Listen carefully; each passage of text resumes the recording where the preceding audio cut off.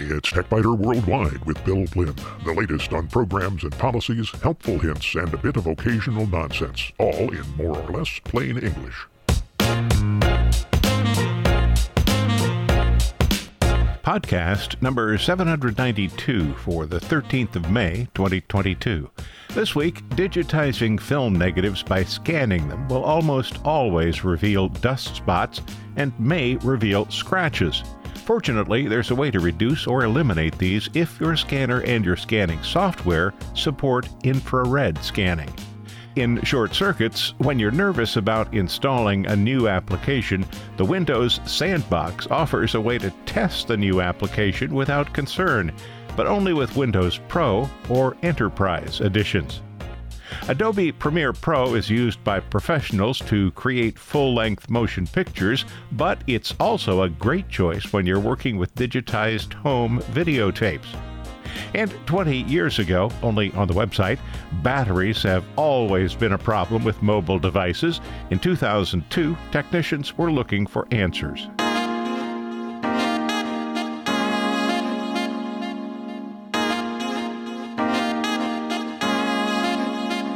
Anyone who has scanned any old photo negatives has probably encountered the presence of dust and scratches. The application you use to scan the negatives can probably help remove these unwanted marks. I'll be talking about ViewScan here, even though it's not the only application that can reduce or eliminate dust spots and scratches. Silverfast can also do the job, but I have 3 scanners and 3 operating systems. That would mean I'd have to purchase 6 Silverfast licenses to allow the use of all 3 scanners on all 3 operating systems. Depending on the Silverfast version and how many scanners and computers I'd want to support, the cost would range from $300 to $1,800. Even so, only the Windows 11 and Mac OS computers would be supported, not Linux. ViewScan works with more than 6,500 scanners and can be installed on every computer I own for just $100. It runs on Linux in addition to Windows and Mac OS computers. So, the decision was easy. Let's look at the process in action. Preparation can reduce dust spots, but won't have any effect on scratches. Removing any dust that's on the negative before scanning it will reduce what the cleanup process will have to do. So, presuming you're using a negative holder and either a 35mm film scanner or a flatbed scanner that can scan negatives, start by using a brush that's designed for use with film on both sides of the film. Follow that by using a handheld air bulb to blow any remaining dust away. Don't use canned air. It's expensive and it can create some additional problems. If you'll be scanning a lot of negatives, buying a small air compressor could be a good investment. No matter how diligent you are, there probably will be at least a couple of dust spots, and if there are scratches, they will appear in the scans. In a perfect world, scratches would never happen. Before digital cameras existed, professional photographers sent their film to professional labs, Mizell in Dallas or Burrell in Crown Point, Indiana, for example. Both of those labs appear to have closed down. Professional labs maintained their processing equipment so that negatives were returned to photographers without dust or scratches. After all, the initial prints were just the beginning for professional photographers. The goal was to sell additional prints and enlargements, so the negatives had to be in pristine condition. Not so for drugstore processing. Many people never had enlargements made, and some even threw the negatives away. So if the negatives were scratched after the initial prints had been made, it wasn't a big deal. As long as the original prints didn't look too bad, everybody was happy. Now, some of us are resurrecting those old negatives and scanning them. Instead of viewing a small handheld print, we see the image on a large monitor, and the problems become obvious. The solution, at least for color negatives, is ViewScan's infrared clean option. This requires a scanner that's capable of performing an infrared pass, and it doesn't work for most black and white negatives. On the TechBiter Worldwide website this week, we'll take a look at the process in operation. ViewScan makes a couple of passes. The first pass converts the film scan from negative to positive, but it still leaves a strong blue cast that's the result of inverting the orange cast of color negative film stock. If you check the TechBiter Worldwide website, you'll see a scratch that occurred during the film processing or after the film was processed and being put into an envelope. And check out the adjacent image. It shows ViewScan's initial results. The color is reasonably accurate at this point, and most of the dust spots are gone. The scratch, although reduced somewhat, is still there. After opening the ViewScan image in Lightroom Classic, it's clear that ViewScan has eliminated some of the scratch. A few seconds worth of work with Lightroom's tools repaired the remaining bits of the scratch. The final step involved improving the contrast. The result that you'll see on the TechBiter Worldwide website, while not quite perfect, is a good example of what can be done with a 37-year-old negative that was in far less than perfect condition. But how does this magic work? Some film scanners can create an additional infrared channel in addition to the red, green, and blue channels. The infrared channel detects scratches and dust. Once identified, the defects can be corrected. The larger the imperfection, the more obvious the corrections will be, though. IBM developed and patented the first process for infrared cleaning. Applied Science Fiction licensed the technology, which is used in some Canon scanners under the name Film Automatic Retouching and Enhancement, or FARE, F-A-R-E. Both LaserSoft and ViewScan use technologies that they created independently.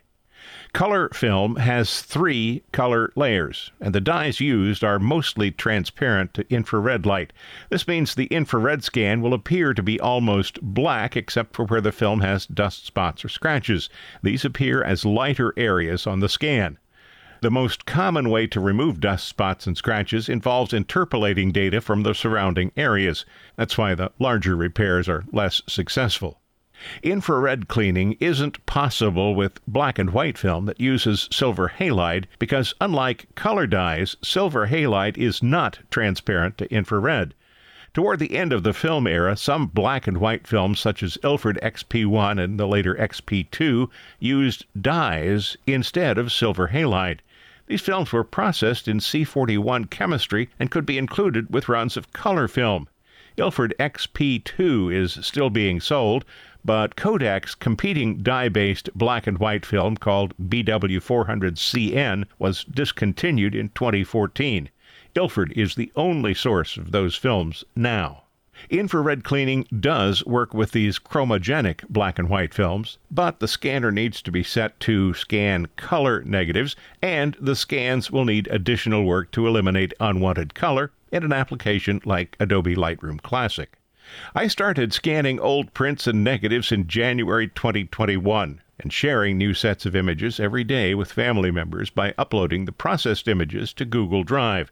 So far, that's more than 7,500 individual pictures and a few videos from old VHS and Super 8 tapes. These memories are important. Old film, old prints, old movies, and old videotapes won't last forever. So now is a good time to pull them out of storage and digitize them. Your daughters and sons will appreciate it. Someday. If you find these podcasts useful, and I hope you do, might you consider a donation? There are no ads here, and support from listeners is the sole source of income. It's easy. Just visit the website and click the donate button near the top of any page. You can make a one-time donation or schedule a repeating donation every month. I thank you. And so does the cat.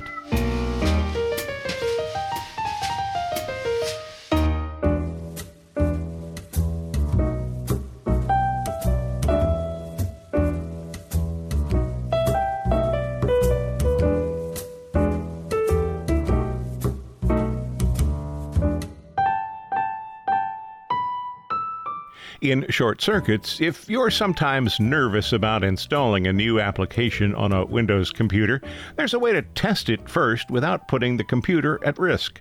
Using the Windows Sandbox, you can install the application for testing in a safe location. The Sandbox is intended for use only with Windows 10 Pro and Windows 11 Pro or Enterprise, but you may be able to install the function on a computer using a home version of Windows if you follow the instructions from 10 forums. There's a link to that on the TechBiter Worldwide website. So if you have a home version, you can give it a try. But it does definitely work with Pro versions of either Windows 10 or Windows 11. Prior to the Sandbox function, testing software in a protected area required the creation of a virtual machine. But setting up a virtual machine isn't particularly easy, and Microsoft introduced the Sandbox with Windows 10 version 1903. The Sandbox is isolated from the computer's operating system, and everything in the Sandbox is vaporized when you close it. The Sandbox can be activated on any computer that supports virtualization and is running Windows 10 or Windows 11 Pro or Enterprise. And maybe, as I noted previously, it might be able to be activated on Windows Home. Maybe. Before trying to install the Sandbox, confirm that your computer does support virtualization. To do this, open the Task Manager, select the Performance tab, and click the CPU component. A column on the right side of the display will tell you whether virtualization is enabled. It probably will be, because that's the default state for most new computers. If not, you will need to visit the CMOS settings and enable it. This differs a lot from one machine to another, so check the documentation for your computer. If the computer supports virtualization and is running a Pro or Enterprise version of Windows, you can enable the Sandbox easily by pressing the Windows key and R, then typing Optional Features as just one long word, and pressing Enter. Scroll down to the Windows Sandbox and enable it. Once you confirm the change, you'll see a progress bar, and then you'll be prompted to reboot the computer. The boot process will take more time than usual because an update process is involved. The Sandbox will then be installed and ready for use. To start the Sandbox, open the Start menu and type SAND. Either right-click the Windows Sandbox and choose Run as Administrator, or choose that option from the text area on the right. A new Windows screen will open on top of your desktop. The Start menu has only a few options, but it's otherwise a functional instance of Windows 10 or Windows 11. To install an application, you need to copy the installer file from the main computer to the Sandbox. Dragging and dropping will not work. It's a security feature. Instead, open a file browser, locate the application you want to run or install, press Ctrl-C to copy it, activate the Sandbox by clicking it, and then press Ctrl-V to drop the file onto the desktop. Double-click the file to run it or start the installer if it's an installable program. If the installer needs access to the internet, it may or may not work. And I'll have more about that in just a moment. In most cases, the file will either run or the installer will launch and walk you through the normal installation process for the application. Then you'll be able to use the file normally. If you open the File Explorer in the Sandbox, everything will look reasonably normal, except that any external disk drives will not appear and none of your user accounts will be present. If you start the Settings app, you'll see that the Sandbox Windows Edition is the same as your computer's Windows Edition, but that it has only 4 gigabytes of RAM. And you may not have an internet connection either. This seems to be a relatively common problem. And there are articles about enabling an internet connection, such as one you'll find at Guiding Tech. There's a link to it on the TechBiter Worldwide website. But the problem may actually be with the built-in version of Microsoft Edge. There clearly is a network connection, because I was able to ping Microsoft's own Bing search engine from the command line, and when I installed the FTP client FileZilla, it worked flawlessly. The Vivaldi browser failed too, so it appears the problem involves proxy settings that are used by browsers. I'll resolve that problem if I ever need to use a browser in the Sandbox. So far, I haven't. The Windows Sandbox is an excellent security feature because nothing is written to any disk anywhere on the computer, and anything you install in the Sandbox will be deleted when you close it. So, when you have doubts about an application you'd like to try, installing it first in the Sandbox can save you a lot of trouble.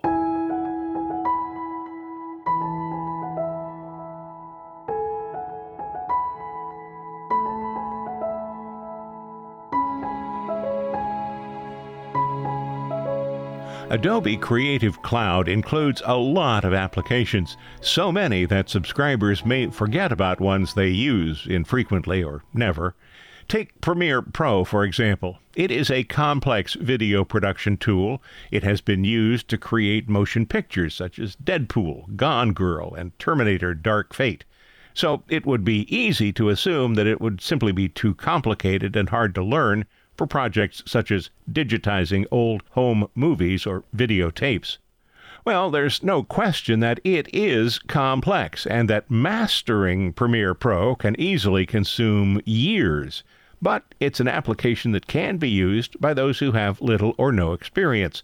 When you need to accomplish an unfamiliar task, Google or DuckDuckGo will locate a tutorial for you. Here's an example. I had some old videotapes digitized. They were made with a video camera that used Hi8 videotape.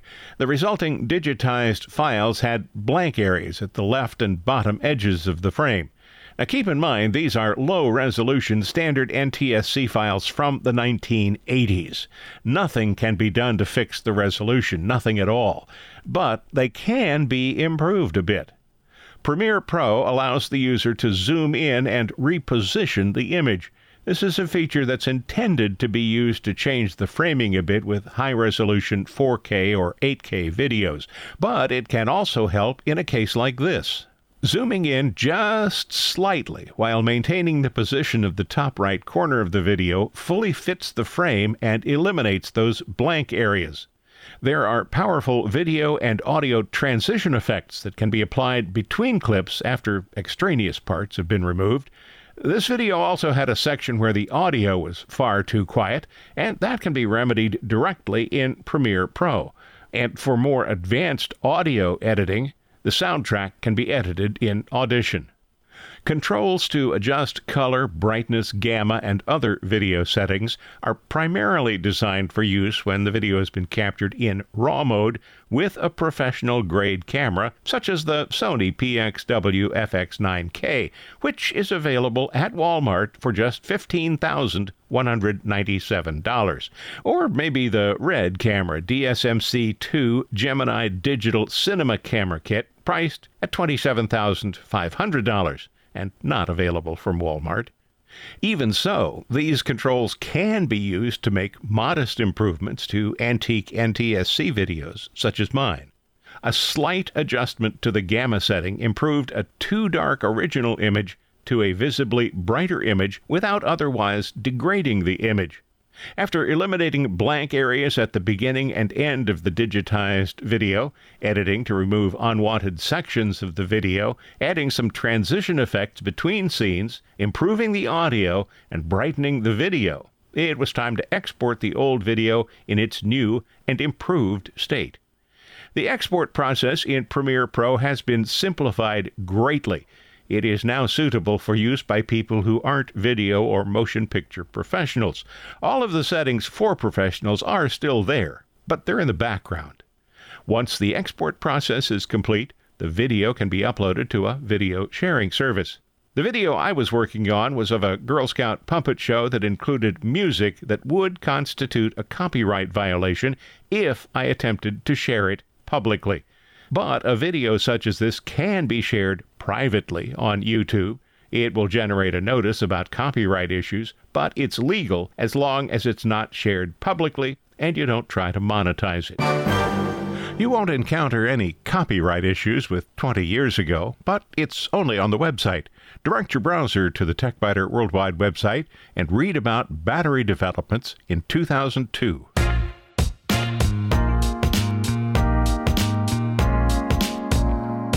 Thanks for listening to TechBiter Worldwide. I'm Bill Blinn.